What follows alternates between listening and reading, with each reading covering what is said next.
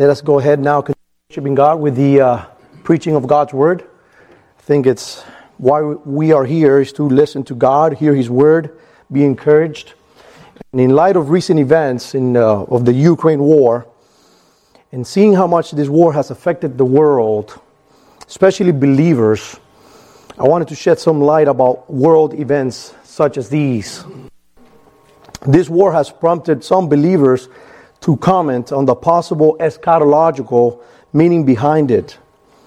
Many have been very vocal about what it all means. Well, today I hope that I pray that we are enlightened about our posture and how it should look like when these things happen. And what better way to do so than to hear about proper eschatology from our own Lord Himself. So let us open our Bibles to the book of Matthew, chapter 24, verses 3 to 14. Now, for context's sake, I will start reading from the verse. Follow along. Jesus left the temple and was going away when His disciples came to point out to Him the buildings of the temple. But He answered them, "You see all these things, do you not? Truly I say to you, there will not be left here any one stone upon another that would not be thrown down." As He sat on the Mount of Olives, the disciples came to Him privately, saying, "Tell us, when will these things be? And what will be the sign of your coming and the end of the age?" And Jesus answered them, "See that no one leads you astray. For many will come in my name, saying, 'I am the Christ,' and they will lead many astray. And you will hear of wars and rumors of wars. See that you're not alarmed. For this must take place, but the end is not yet. For nation will rise against nation, and kingdom against kingdom. And there will be famines and earthquakes in various places. All these are but the beginning of birth pains. Then they will deliver you up to tribulation and put you to death, and you'll be hated by all nations for my name's sake. And then many will fall away and betray one another and hate one another. And many false prophets will rise and lead many astray. And because of lawlessness will be increased, the love of many will grow cold. But the one who endures to the end will be saved. And this gospel of the kingdom will be proclaimed throughout the whole world as a testimony to all nations. And then the end will come. Let us pray. Heavenly Father, we come this morning to worship You, honor You, exalt You. You are Lord over all. Lord, today we want to be encouraged by the idea and the truth that You are over all things. Nothing moves in this earthly kingdom, in this earthly realm, without You saying so. Lord, sometimes in our humanity, we are overwhelmed, fearful of the unknown. And sometimes we fall into the trap of speculating things that we are not to. Refocus us this morning. Encourage us to focus to the things that matter, heavenly things, righteous things, things that are from above. Jesus, You are King over all things. We are expectant of your coming. That is what we look for, the sign of Your coming. Lord, help us today and understand these things that only could come from the enlightenment of the Holy Spirit. We trust in You, and it is in Your name, Jesus, that we pray. Amen. So, Jesus, to give you a little bit of context, Jesus just left the temple.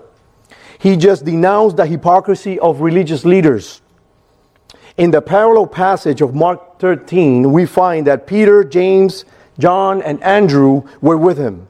And they were marveling at the beauty of the temple. Now, this was the second temple, or also known as Herod's temple. And according to scholars and historians, it was a beauty of a building. It is recorded that Herod himself was restoring the second temple and adding more buildings to the temple. He actually did that with white marble, big stones, and huge amounts of gold. So much so that historians record that when seeing the temple from a distance, you would think it was full of snow. And the gold was so much that when it reflected the sun, it was blinding. This was a spectacle to see. It was a world marvel. The disciples, wanting to share their excitement, said, "Teacher, look, what massive stones, what impressive buildings."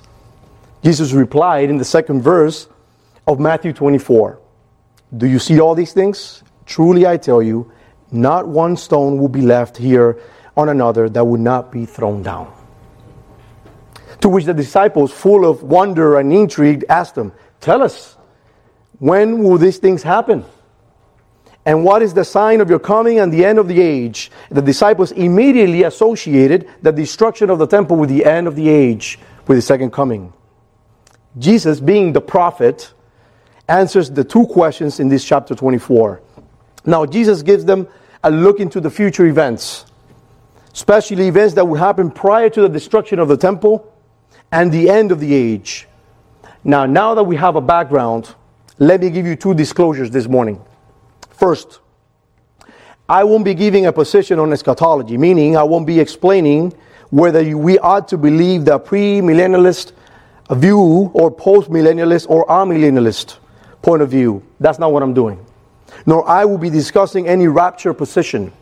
Whether you believe in pre-tribulation rapture, mid-tribulation rapture, or post-tribulation rapture, I'm not going to do that this morning.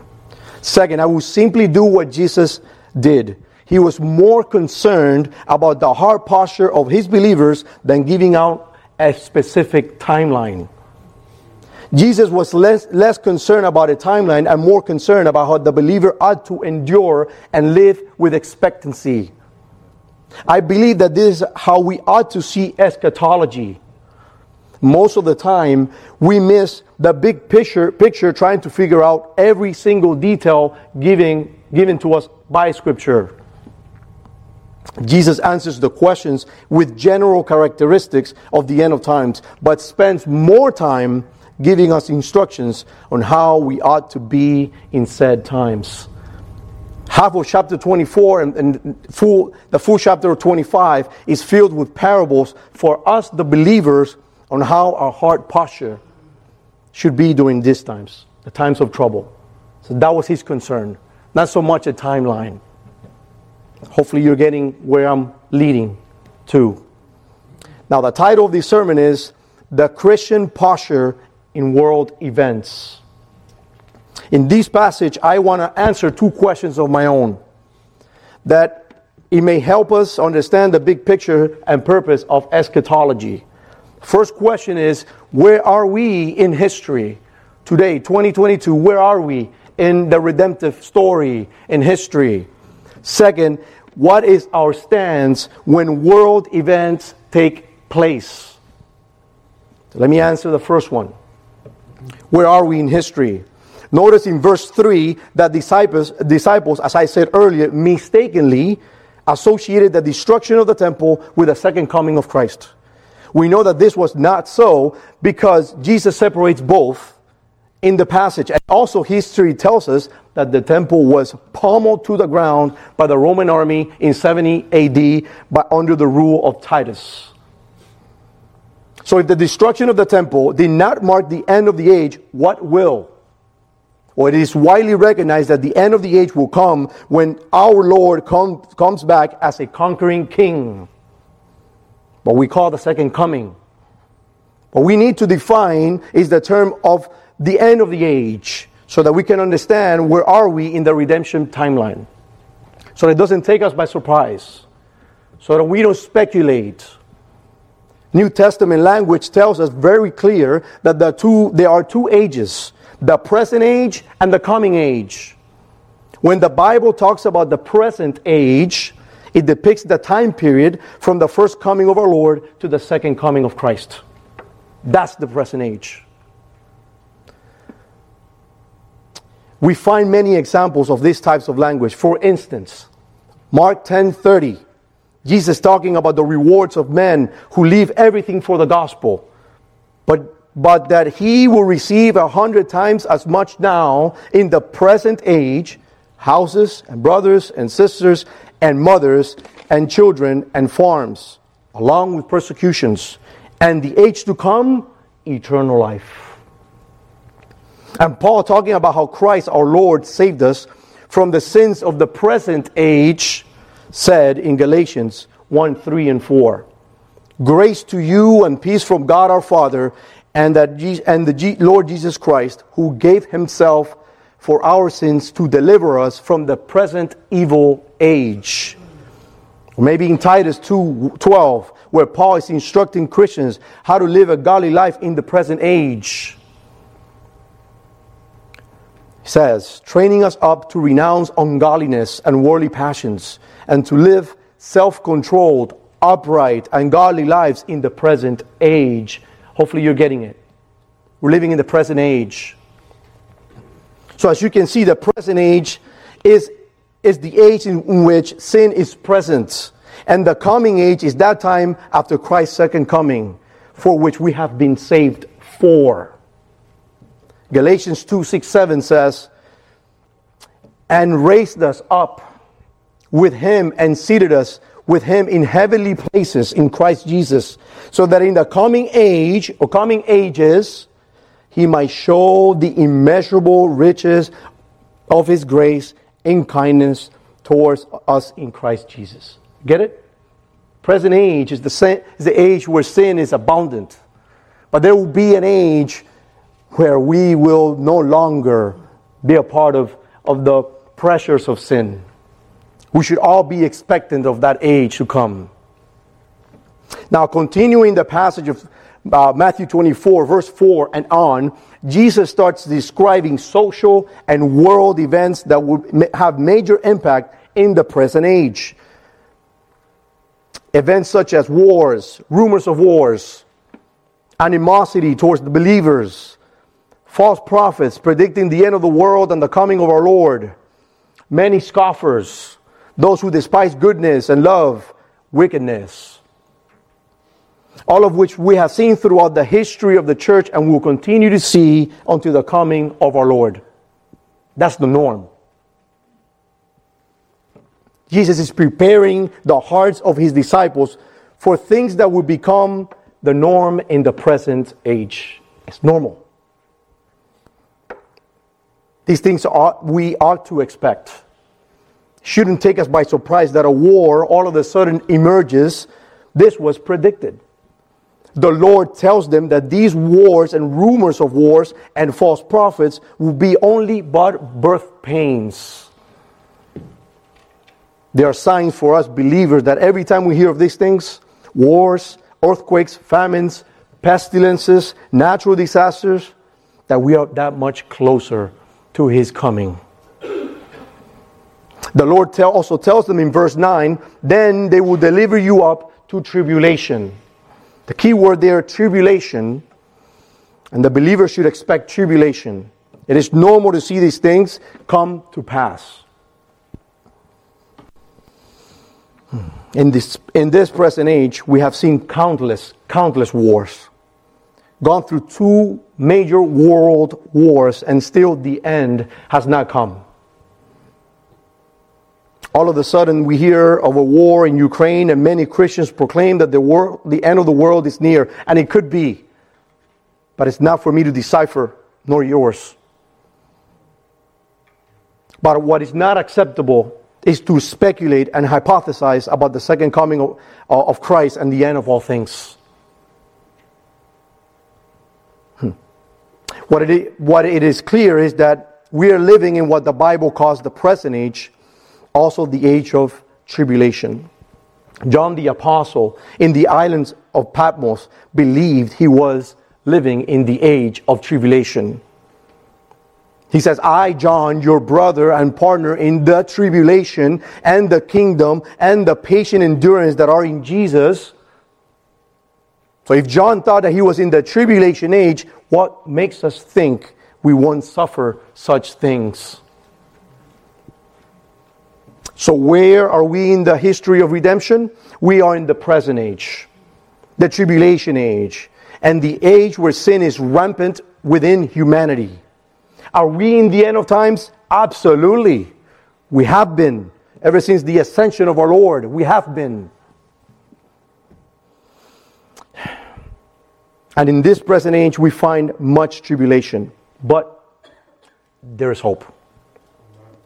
As our Lord said, I have said these things to you, that in me you may have what? Peace. In the world you will have tribulation. Listen up, tribulation. It is coming. But take heart, I have overcome the world. That is the hope that He has overcome. And by association, we have overcome. And that is the right posture when we think about eschatology and the end of things. That our Lord has defeated sin and death for our sake. And when these world events, whether wars and rumors of wars, pestilences, false teachers, we know that our Lord is greater than all of these things. Ephesians 1, 20, 21 tells us this, that He, the Father, worked in Christ when He raised Him from the dead and seated Him at the right hand in the heavenly places, far above all rule and authority and power and dominion, and above every name that is named, not only in this age, but also in the one to come. Don't be alarmed. Be at peace. He's in control. Putin is not in control. Biden is not in control. Xi Jinping is not in control. They are not in control. Jesus is in control. Amen. That is our hope. Now, that's the first question, and hopefully I gave you a pretty good answer. Now, second question I want to answer today. What is our stance when world events take place? And this is the practical matter. This is where it hits home. Our Lord gives us practical ways to approach world events. The world of today is a very connected world. Technology has allowed us to know instantly what is going on the other side of the globe. We turn on the news and something new is going on every single day. It is normal and it's our human nature to be alarmed. Just 2 years ago we went through COVID, wildfires everywhere, hurricanes, and now war. Jesus warned that before His coming, the heart of men will fail them with great fear and perplexity because of the world events that would occur before the great day of the Lord. But the Lord tells His disciples what their mindset should be like, what our mindset should be like. And I'm going to give you some examples. First, be aware of false prophets and don't be troubled. Jesus warned of wars and rumors of wars, and He emphasized that these things must take place. But at the end, it's not yet. Listen to that. Not yet. And every time we hear of wars and rumors of wars, all of a sudden you see all these cyber prophets and supposed televangelists and your modern day apostles come out of their caves with the opportunity to conjuncture up their theological theories and how this particular war preludes to the end of the world. They become very elaborate too. They're very astute in their ways. And this is precisely what Jesus says to watch for and not to be alarmed by their venom. Have you noticed that most of these end times ministries and prophets, all they do is sell fear-mongering? That's all they do. While Jesus tells us quite the opposite. Don't be alarmed. These things have to pass. These things are meant to be, beloved. Putin and whoever it is in command will not cause the end of the world. Human might, human weapons will not cause the end of the world. That honor and glory only belongs to our Lord. The end of the world will come swiftly. It will be cataclysmic in one single event. In verse 29, Jesus says, immediately after the days of tribulation, the sun will be darkened, and the moon will not give its light, and the stars will fall from heaven, and the powers of heaven will be shaken. Then will appear in heaven the sign of the Son of Man, and then all the tribes of the earth will mourn, and they will see the Son of Man coming on the clouds of heaven with power and great glory. And he will send out his angels with a loud trumpet call, and they will be gather his elect from the four winds, from one end of heaven to the other. That is the event that will finish it all. Not ourselves. Not by human hands. That glory only belongs to our Lord Jesus Christ. Not to Putin, not to Ukraine, not to Russia. I don't care who comes next. Believe that. Take that to the bank. Have to clear out all speculations. All glory and honor belongs to Him. Don't be fooled, beloved. Let no one deceive you. The end comes by the might of our Lord. Number 2, we must endure as if we were the last generation.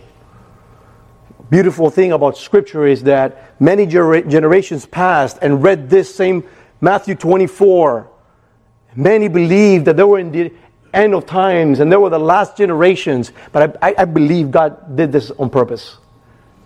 Because every believer that reads this must believe that they are the last generation. Live as if we were the last generation. To live with expectancy. Not in a mediocre way. Not sitting down in the sidelines. To be surprised by the Lord doing righteous and godly things. Now our Lord gives us a characteristic of the human hearts in the last days. Men will betray one another, and their hearts will grow cold as ice. People are and will be hostile to God, the gospel, and believers. And in a world that is ruled by sin, it is only logical that believers will suffer persecution. It's always happened. Since the ascension of our Lord until now, it's happened. We just tend to forget these things. Look to China, look to the Middle East, look to Africa, look to places where they're very hostile to the gospel and believers. Just because we live in a country that allows us some certain freedoms, we tend to forget and turn our eyes to those things. But it happens. And we just think about America, and we think that, when persecution comes to America, that must be the end. Beloved, this has been happening for thousands of years.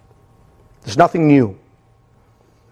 Paul in 2 Timothy 3:13 says, indeed, all who desire to live a godly life in Christ Jesus will be persecuted.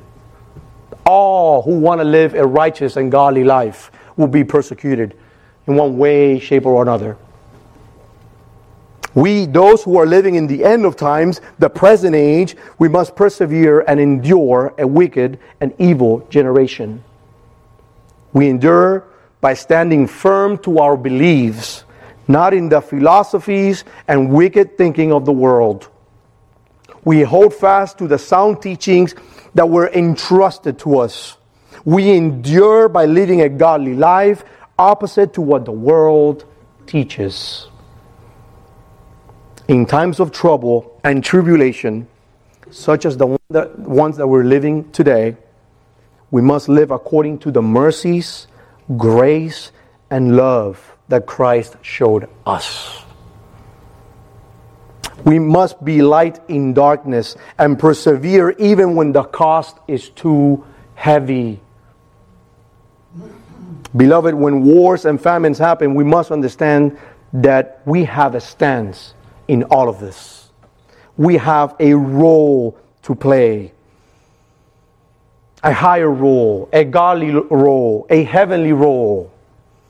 We must be like the city on the hill where all of those who are lost and weary can seek refuge. This reminds me of an article that I read the other day on the Gospel Coalition about a pastor in Ukraine that chose to stay with his family to care for his countrymen. He did not stay to fight like many Ukrainians did, but to ultimately share the hope that he has in Jesus Christ. He said two things that deeply impacted me. And I was amazed on how he and his families are enduring, persevering in their faith, putting their gifts to play in times as these. And he said, while the church may not fight like the nation, we still believe we have a role to play in this struggle. Wow. Then he continued to say, we have decided to stay, both as family and as a church. When this is over, the citizens from Kiev will remember how Christians have responded in their time of need. That's deep.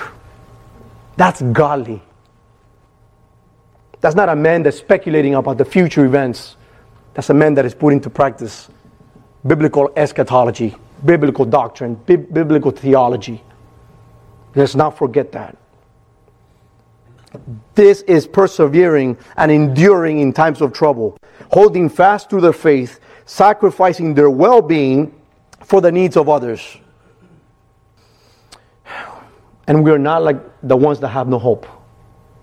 Our hope is in Christ and in the gospel He gave us. My final point today.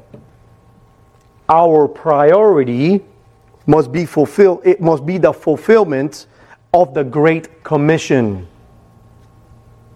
In times of trouble, men don't need to hear fear-mongering nor speculation. What men need in times like these is the unadulterated truth of the gospel. It is sad that some Christians use these times of trouble to speculate and exaggerate about the end of times, when in all reality, our mission and sole purpose in this present age is to preach the gospel and to fulfill the Great Commission. I've heard countless times Christians leaning on eschatology and fear-mongering to bring more people to Christ. Beloved, we don't need to show people that the world is upside down. They know. They know. But they need the truth. That the problem is not wars and rumors of wars. The problem is sin.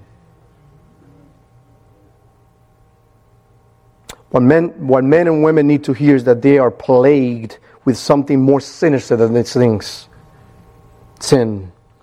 Show them that the real reason for all this tribulation is sin. And that the reason they need a Savior is the sickness of this cancer called sin. Don't lean in with how the world would end soon and that now is the time that you must repent because Armageddon is upon you. Lead with the gospel. Lead your conversation and preaching with the gospel with Christ and Christ alone. That it is only in Him that we find hope. That only in our King we find salvation and forgiveness of sin.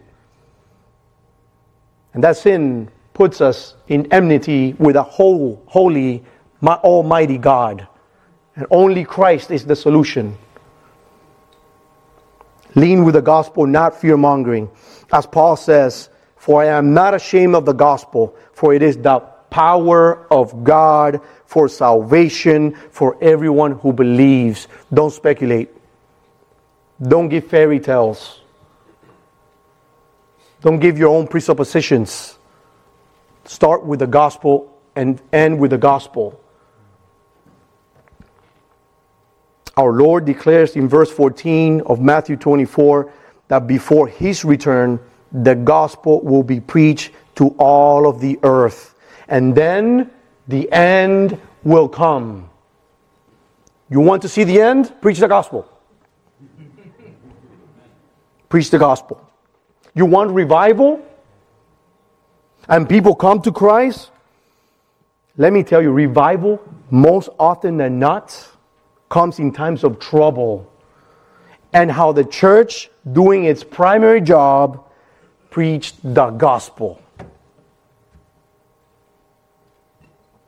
So in conclusion, Matthew 24 is not a precise timeline of the end of all things, but marks and characteristics of what the world will experience before the great and terrible day of the Lord. Jesus is more concerned about the heart of the believer and their stance in times such as these. Eschatology, beloved, is more than a mere knowledge of Scripture and adhering to one of the millennial kingdom and rapture positions. So much more than that. But we die there. We die in that hill, right? We don't want to hear the other's position. We argue and that's not what it's all about. By the way, I'm not opposing that you have a position. I'm not opposing that at all. I think it's godly. I think you have to press on these things. You should have a position. Absolutely. Those are godly things. But let us not forget that eschatology is more than that. Eschatology is mainly presented for two reasons. A reminder to the believer that Christ has won. He will return, and our hope lies only in Him. And second, to be encouraged to walk in godliness and faithfulness. Let us pray. Heavenly Father, we are fallible creatures. We fall into the trap of fear. Lord, but you have told us these things so that we may have peace. Lord, we pray for Ukraine. We pray for Russia. We pray for our brothers and sisters who faithfully are practicing what they preach and what they read. Be with them. Keep them safe. Let them show the true gospel, Christ and Christ alone. May men and women now, because of this war, come to Christ and the need of Christ. May they see the light in those men and women that are faithfully walking in righteousness. Lord, us here today, encourage us not to be fearful, not to speculate. The only truth that we really expect and know is that you're coming back. And Lord, we expect that day. And we want you to find us in a position that is righteous in your eyes. Help us. We need you more than ever. Every generation, Lord, you know, goes through these trials and tribulations. And this is our time. Help us. Give us the strength. Equip us. Make us understand that this is just temporal and that the things above are eternal. Give us the right perspective. Lord, lead us now, and may we practice these things the rest of the week. May we just now go home and talk about these things, and we ponder about these things in our heart. Pray about it, Lord. Give us strength. Encourage us. Lord, it is in your name that we pray, Jesus. Amen.